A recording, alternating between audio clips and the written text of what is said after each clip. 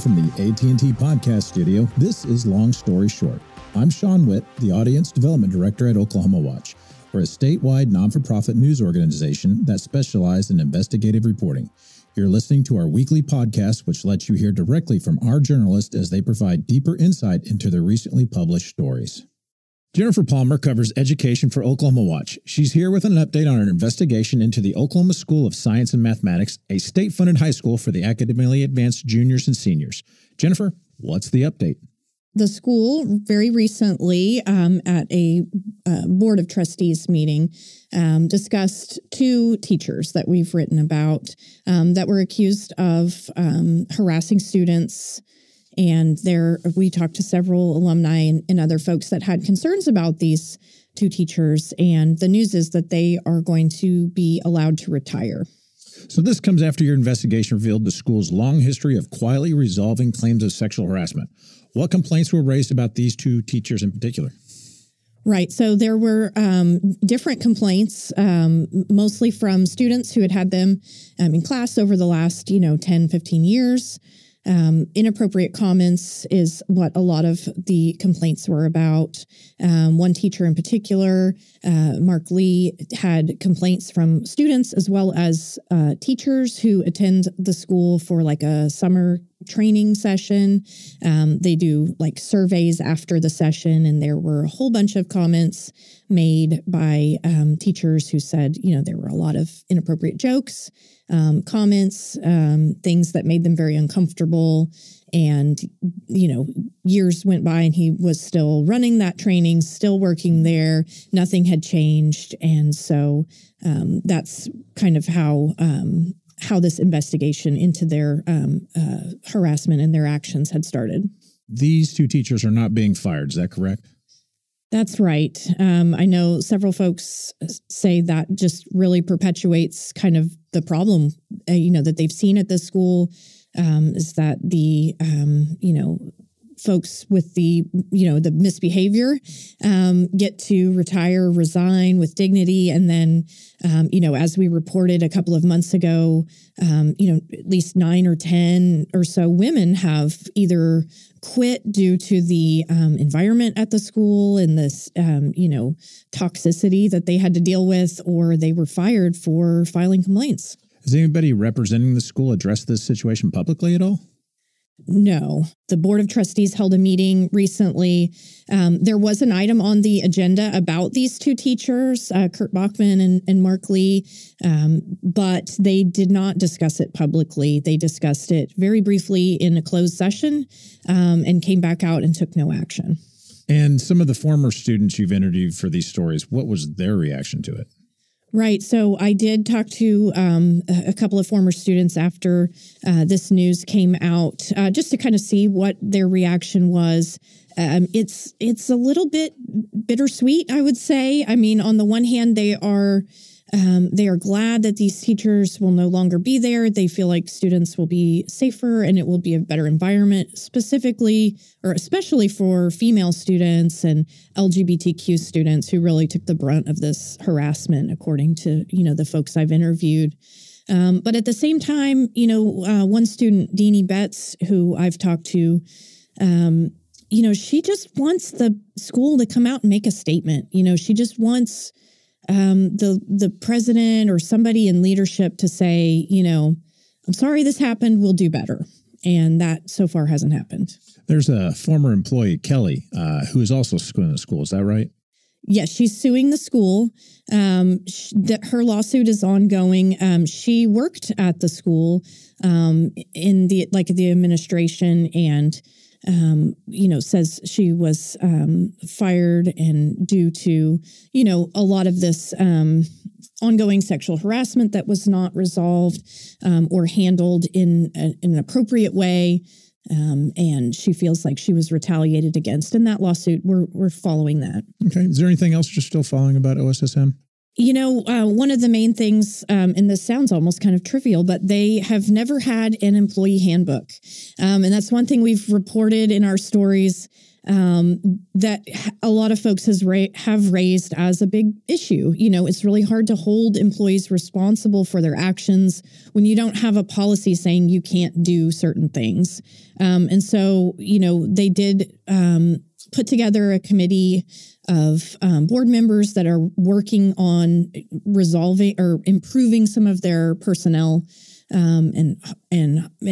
practices and policies and things like that. And they are working on that handbook. So we're watching that as well as any other updates or, any kind of action that they decide to take. All right. Well, thanks, Jennifer. You can read all of Jennifer's coverage on our website, oklahomawatch.org. While you're there, be sure to sign up for a free weekly newsletter, Education Watch.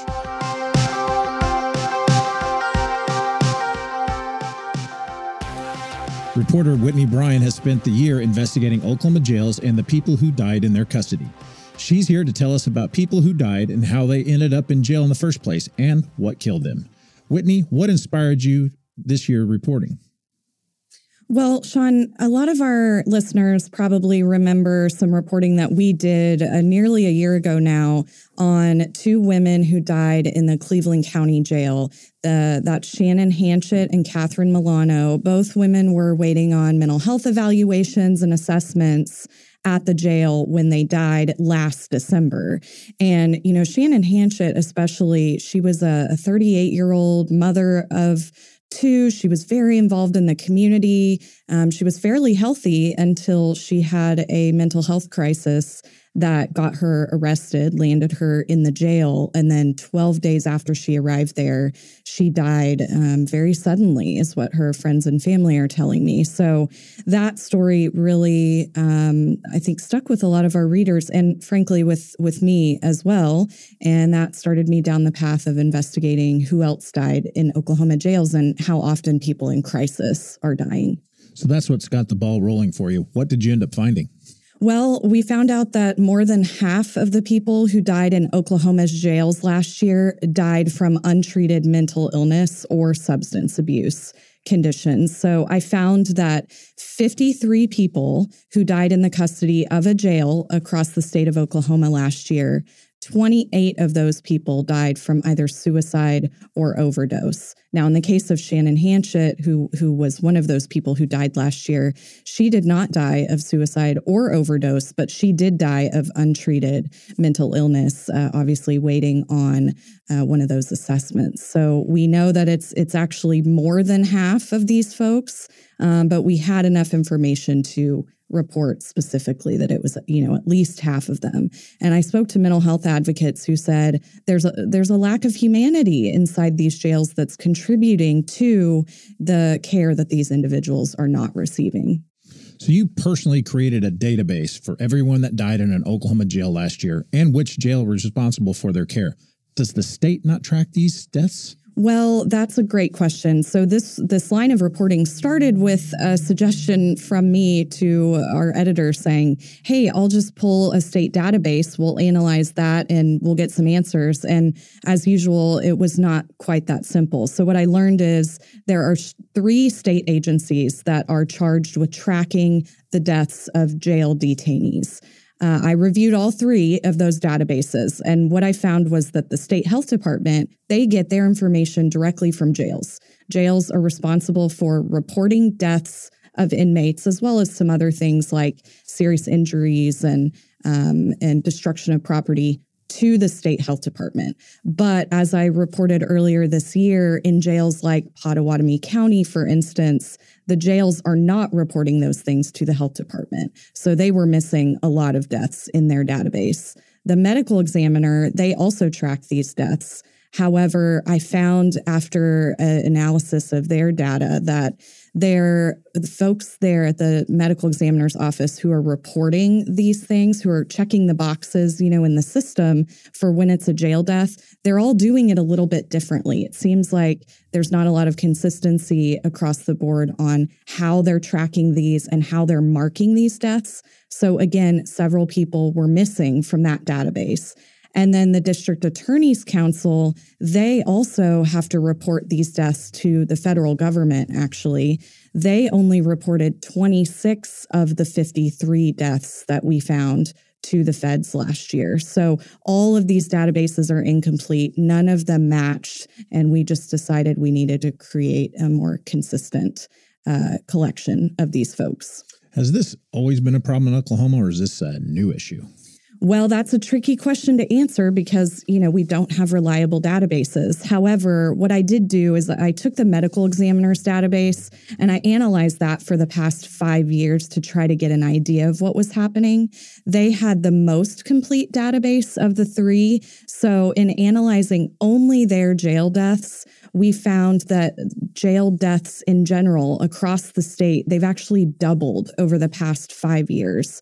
So that would suggest that the number of people dying in mental health crisis also has increased over that time frame. So we do know that we're seeing more deaths in these facilities, and we do know from folks inside who work inside these facilities that the number of people with mental illness and substance use conditions has increased as well. You met with the family of a young girl who died at the Seminole County Jail this summer. Tell us about her.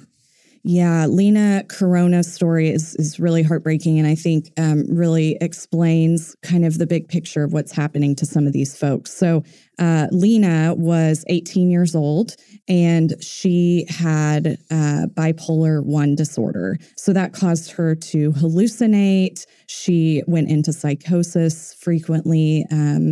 Before she was arrested, she really struggled, and she was on medication. She'd been hospitalized many times for her mental illness, but she often stopped taking her medication, as many of these folks do when they're released from the hospital. She didn't like the way it felt.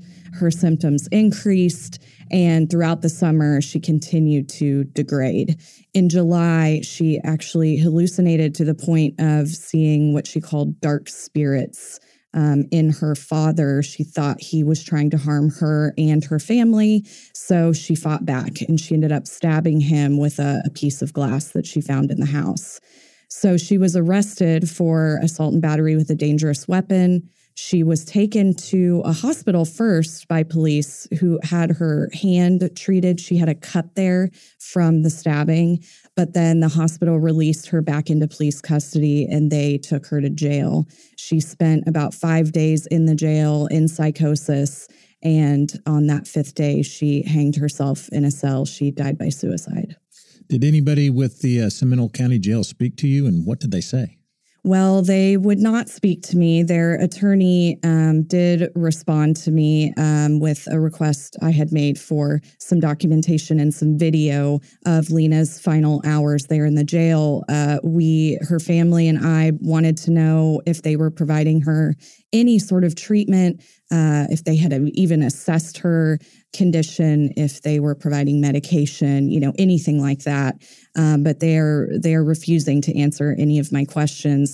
They provided her booking sheet, which didn't tell us much other than that she was in fact in psychosis when they booked her into the jail, and that they could not do a proper assessment that's required when you book someone in to catch things like mental illness. So they obviously knew something was wrong there. The family had been calling and giving them information about her condition, but the jail was not willing to answer any questions or, cooperate with us in terms of giving us more information about her care there. So would any jail official speak to you for this story? We did talk to a couple of jail officials, yes. So they say generally that these folks like Lena, who are in psychosis, people who are in crisis, should not be in the jails.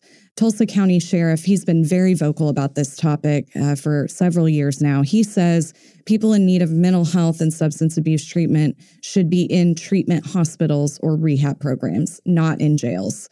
The Sheriff's Association director, he echoed that, saying jails set up as a temporary holding facility should not be responsible for these folks' care. Jails basically are triaging these people. They're not trained or equipped to actually treat the conditions they have. I did talk to one jail director, though, Reese Lane. He works at the Payne County Jail in Stillwater. And, he agrees with those sentiments, but he said, until the system changes, jails can and should be doing more to help folks in their care and to mitigate, the degrading of these folks. He brings in counselors. He's hired a psychiatrist on staff. He partners with nearby mental health facility who comes into the jail and provides treatment to his detainees in need. Most of those partnerships are exactly that, collaborations. So they're not really costing him much money. And he said, the most important work he's doing is focusing on treating detainees more humane. When jailers realize that this is someone's child or sibling or parent, it really changes the way his staff cares for these people and improves, their ability to survive behind bars. Thanks, Whitney. You can read all of Whitney's coverage on Oklahoma jail deaths, as well as her work on Oklahoma's most vulnerable people on our website, oklahomawatch.org.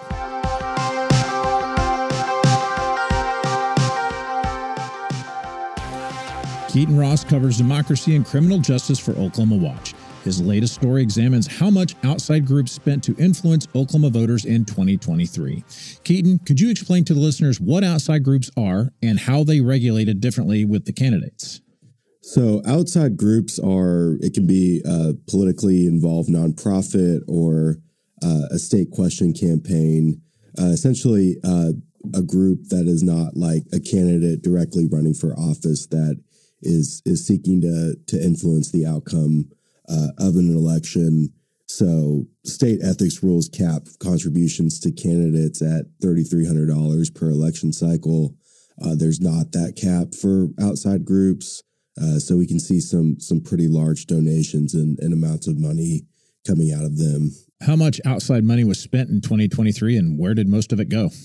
Around $2.3 million was spent, which is down pretty significantly from last year. Of course, last year we had the midterm election. This year, a few notable races, but not as many elections, of course. But of that $2.3 million, most of it was spent on the state question 820 recreational marijuana question that appeared on the ballot in March. Who are some of the biggest contributors to the Yes on 820 campaign? It was mostly some local and national groups that support criminal justice reform. One of the big proponents of the question we're pushing were a part of the initiative that would basically streamline the expungement of certain marijuana offenses. So there were a lot of groups like the ACLU, the Schusterman Foundation, some organizations that were supportive of the question because of that criminal justice reform element. What about the opposition campaign? Of the amount of money raised in 2023 for the state question, about $2 million. Believe about 85-90% of that was for the Yes campaign. The remainder, 10 to 15%, was for the No campaign. That was mostly some state and local business advocacy organizations like the State Chamber of Oklahoma, and some individuals that were funding it. Of course, ultimately that question was defeated, but yeah, mostly some local groups opposing that. Did we see any dark money flow into any of the legislative races in 2023? Yeah, so we had a few special elections for some vacant seats that came up this year. And the most notable instance of dark money coming into that was in the October 10th primary for the vacant Senate seat in Senate District 32 in Lawton. There was around $250,000 spent from outside groups in that, opposing a candidate in the Republican primary, Dusty Devers, who's a pastor and pretty staunch conservative from Elgin. He ultimately won the nomination in the election for the seat earlier this month, but there was a pretty notable amount of money from outside groups spent in that Republican primary. Why is this trend of increased outside money spending concerning to some lawmakers and voters of advocacy groups? I think the concern just stems from the rate of increase of the amount of money that's being spent. Of course, after the Citizens United decision and Supreme Court decision in 2010, allowing basically affirming that this sort of spending is free speech and legal. There's been a notable increase. It's continued to rise, and I think there are some groups that are concerned about the information that's being put out there and the amount of it, and is it misleading voters? Is how much of it is inaccurate? That sort of thing. So it'll be interesting to see what is maybe proposed in the upcoming session. Could we see any bills on this matter considered during the upcoming legislative session? So there's a possibility. There's Governor Stitt created a campaign finance and election reform task force in November that he says will look into issues of election fairness and campaign finance and that sort of thing. I imagine some of it is stemming from his own experience, maybe motivation for creating the task force stemming from his experience running last year where there were tens of millions of dollars of dark money in the governor's race. But that task force is supposed to release a report of recommendations on January 15th. The bill filing deadline for the next legislative session is January 18th. So it'll be interesting to see if anything comes from that. How can listeners track election spending in Oklahoma? You can go to guardian.ok.gov, and there's an interactive tool where you can sort by contributions, by campaign, all of that stuff. It's a very useful tool. Well, thanks, Keaton. You can read all of Keaton's coverage on our website, oklahomawatch.org. While you're there, be sure to sign up for his free weekly newsletter, Democracy Watch. You've been listening to Long Story Short, a weekly podcast that helps you get deeper into the investigative stories reported by Oklahoma Watch, which you can find on the web at oklahomawatch.org. This podcast was made possible by a grant from the Kirkpatrick Foundation, for which we are grateful. For Oklahoma Watch, I'm Shaun Witt. Thanks for listening. Well, friends, it's that time of year. November and December is our big fundraising push at Oklahoma Watch. We are a 501c3 nonprofit independent news organization that brings you investigative and explanatory reports from all over Oklahoma. And in November and December, we have an opportunity to triple any donations that come our way. The Miami Foundation matches dollar for dollar, and this year we're delighted to say the Arnall Foundation here in Oklahoma is doing the same thing. So any donations at all, every dollar we get in turns into $3, which helps ensure our success in 2024 so we can keep bringing you all that great investigative work. If you'd like to donate and support the cause, if you enjoy the podcast, our website, our newsletters, our radio pieces, please visit our website, oklahomawatch.org. Click on the Support Us tab on the menu and know that every dollar you are able to give is going to be tripled. That's also true if you make a year-long pledge. If you pledge $10 a month, that counts as $120 toward the matching gift. So your $10 a month turns into $360. Multiply that out any way that makes sense to you. We rely on the support of our readers and listeners and greatly appreciate your help. Thanks for listening. Newsmatch runs through December 31st. We greatly appreciate every bit of support.